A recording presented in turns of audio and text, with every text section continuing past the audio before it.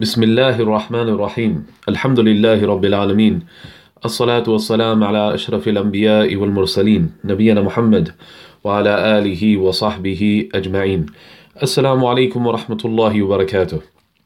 Ramadan Mubarak, Ramadan Kareem. The companions of the Prophet Muhammad sallallahu alaihi wasallam would spend 6 months in advance of Ramadan making dua to Allah subhanahu wa ta'ala to grant them life to reach the blessed month of Ramadan. And they would spend 6 months after Ramadan had passed making dua to Allah subhanahu wa ta'ala to accept their ibadah, their acts of worship in the blessed month of Ramadan. So may Allah subhanahu wa ta'ala grant us the tawfiq to reach the month of Ramadan. And may Allah subhanahu wa ta'ala accept our acts of worship during the month of Ramadan. And may Allah subhanahu wa ta'ala grant us His mercy and forgiveness. Ameen Ya Rabbal Alameen. Now when Allah subhanahu wa ta'ala spoke about the month of Ramadan in the Quran, He said subhanahu wa ta'ala, شهر رمضان الذي أنزل فيه القرآن.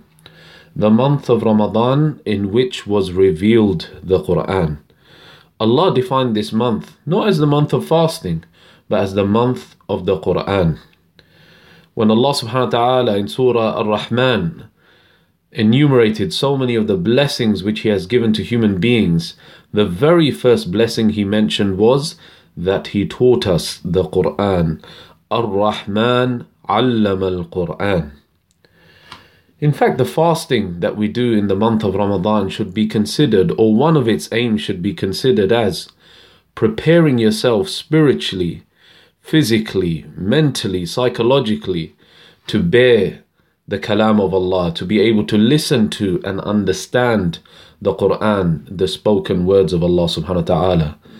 For example, Musa alayhi salam, when he went to Mount Sinai to speak with Allah subhanahu wa ta'ala and was given the 10 commandments in the tablet form, before he actually spoke to Allah subhanahu wa ta'ala, he had to undergo 40 days of fasting to prepare himself. So consider it that the fasting in the day is a preparation for the main event of the evening, which is to hear the kalam of Allah, to hear the words of Allah subhanahu wa ta'ala, to reflect on them, to understand them, and to mold your life according to them. In this audio series, we'll be taking a brief journey through the surahs of the Quran, and every evening we'll be focusing on the surahs which are going to be recited that evening in Salat al-Tarawih, insha'Allah ta'ala. So we begin at the beginning, Surah al-Fātihah, the opening. This is quite simply the greatest surah in the Quran. It has many names, al-Fātihah, the opening, because it's effectively the opening and introduction to the Quran. Surah al-Fātihah is effectively a dua for guidance, and the rest of the Quran is a response to that dua. It's also called Kitab, the mother of the book, because in essence, it's a summary of the entire message of the Quran. So miraculously, it's an introduction and a summary at the same time. Now, when you're reciting Surah al-Fātihah, make sure you take your time, because after each verse, Allah subhanahu wa ta'ala responds. In Hadith Qudsi, Allah subhanahu wa ta'ala mentions that when the servant recites Alhamdulillahi Rabbil Alameen, Allah subhanahu wa ta'ala Himself responds, Hamidani Abdi, my servant has praised me. And when we recite Ar-Rahman Ar-Rahim, Allah subhanahu wa ta'ala responds, Athna alayya abdi, my servant has extolled me or celebrated my praises. And when we recite Maliki Yawmiddin, Allah subhanahu wa ta'ala responds, Majjadani abdi, my servant has glorified me. Now in these 3 verses is the essence of how to praise Allah subhanahu wa ta'ala as He deserves to be praised. There are 4 main aspects of praising Allah subhanahu wa ta'ala. First of all, to praise Allah subhanahu wa ta'ala because of His sublime, perfect names and attributes. Human beings by nature, when they see perfection, when they see beauty, they want to praise it. And you begin Surah al-Fātihah by saying, Alhamdulillah, Allah, Alhamdulillah. By using Lafz al-Jalala, this word, this name, Allah, it is a collective name for all the beautiful names and attributes of Allah subhanahu wa ta'ala. So you're praising Him because of His names and attributes. You're praising Him because of His perfection. Number two, you're praising Him because Alhamdulillahi Rabbil Alameen. He is the Rabb of Alameen. He is the Lord of the Alameen. The Rabb means here the creator, the sustainer, the nourisher, the cherisher, the one who protects, the one who guides. So not only do you praise Allah subhanahu wa ta'ala because of His perfection, because you praise Allah subhanahu wa ta'ala out of gratitude that He is the one who creates you, sustains you, guides you and protects you. Thirdly, you praise Allah subhanahu wa ta'ala because you hope in His mercy, Ar-Rahman Ar-Rahim. And fourthly, you praise Allah subhanahu wa ta'ala because you fear His punishment, you fear His accountability, Maliki Yawmiddin. These are the four aspects of praising Allah subhanahu wa ta'ala as He deserves to be praised. Once you have praised Him using His beautiful names and attributes, then comes declaring your commitment to Tawheed. إِيَّاكَ نَعْبُدُ وَإِيَّاكَ نَسْتَعِينُ. You alone we worship, and you alone we ask for help. Ibn al-Qayyim rahimahullah, when he was commenting on the miraculous nature of Surah al-Fātihah, he mentioned that Allah subhanahu wa ta'ala revealed 104 divine books, and He combined the knowledge of all of them into three. The Torah, the Old Testament, the Injil, the New Testament, and the Furqan, which is the Quran, of course. And then He combined the knowledge of all of these books into the Quran. And then He combined the knowledge of all the Quran into the short surahs at the end of the Quran. And then He combined the knowledge of all of this into Surah al-Fātihah. And then He combined the entire knowledge of Surah al-Fātihah into one verse. Which verse is this? إِيَّاكَ نَعْبُدُ وَإِيَّاكَ نَسْتَعِينُ. You alone we worship, and you alone we ask for help. Within this verse are the two fundamental actions of the heart. Ikhlas, sincerity, singling out Allah subhanahu wa ta'ala for worship. And tawakkul, trusting in Allah subhanahu wa ta'ala, depending upon Allah subhanahu wa ta'ala. Now a person might well say, it would have been enough to say, إِيَّاكَ نَعْبُدُ, you alone we worship. Why do we also say, you alone we ask for help? Isn't asking for help part of worship? So what's the need to single out asking for help?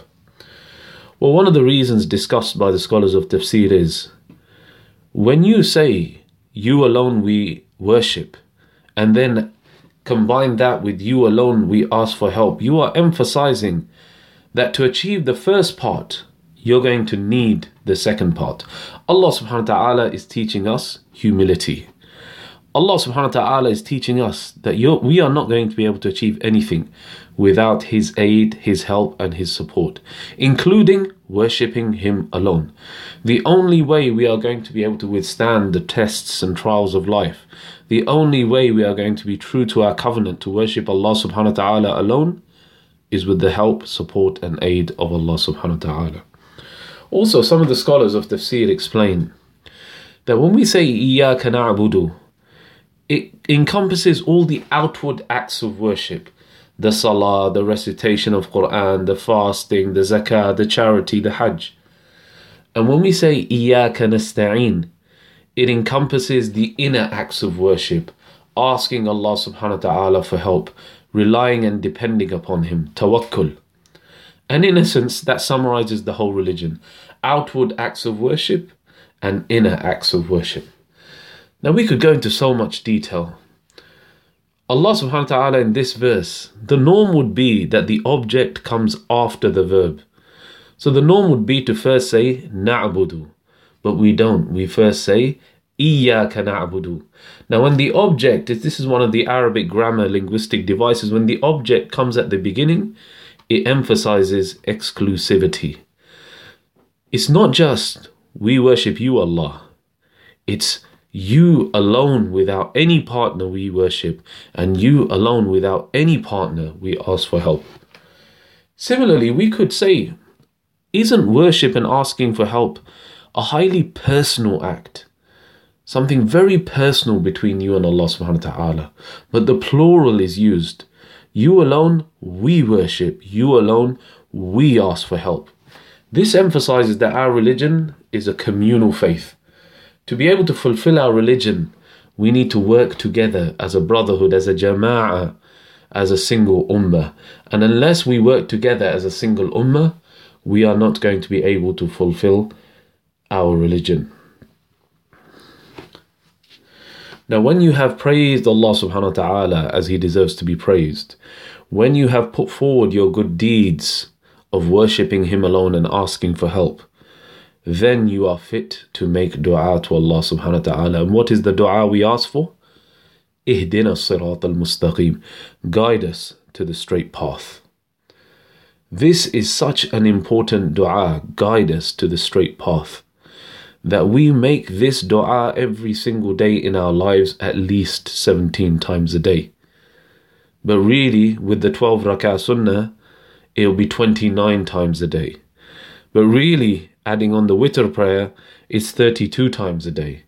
And in Ramadan, depending on whether you're praying 20 rak'ah or 10 rak'ah, you would be making this dua up to 52 times a day.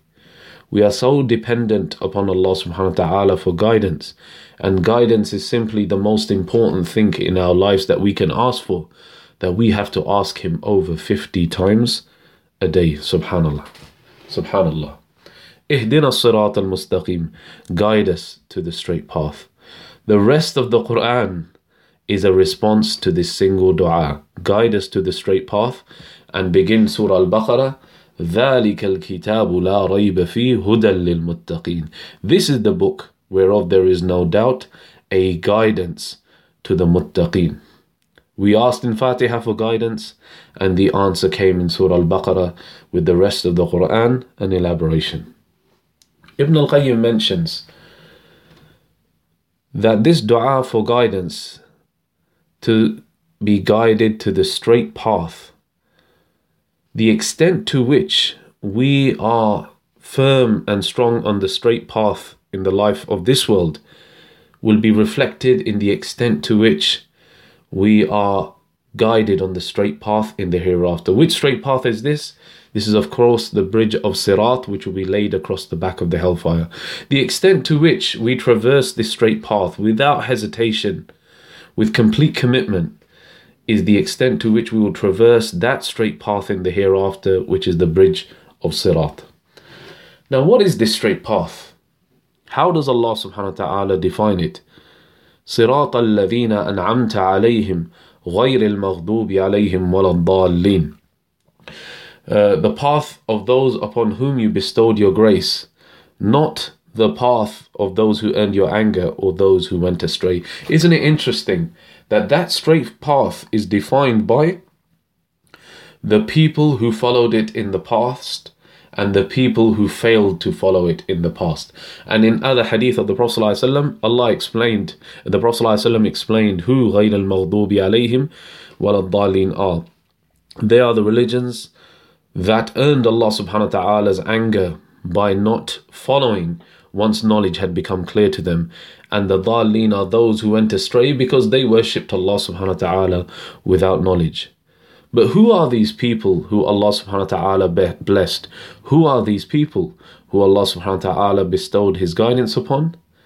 Well, for that answer, you'll have to wait to the 5th night of Taraweeh in Surah An-Nisa verse 69, where Allah subhanahu wa ta'ala defines the 4 categories who make up this straight path.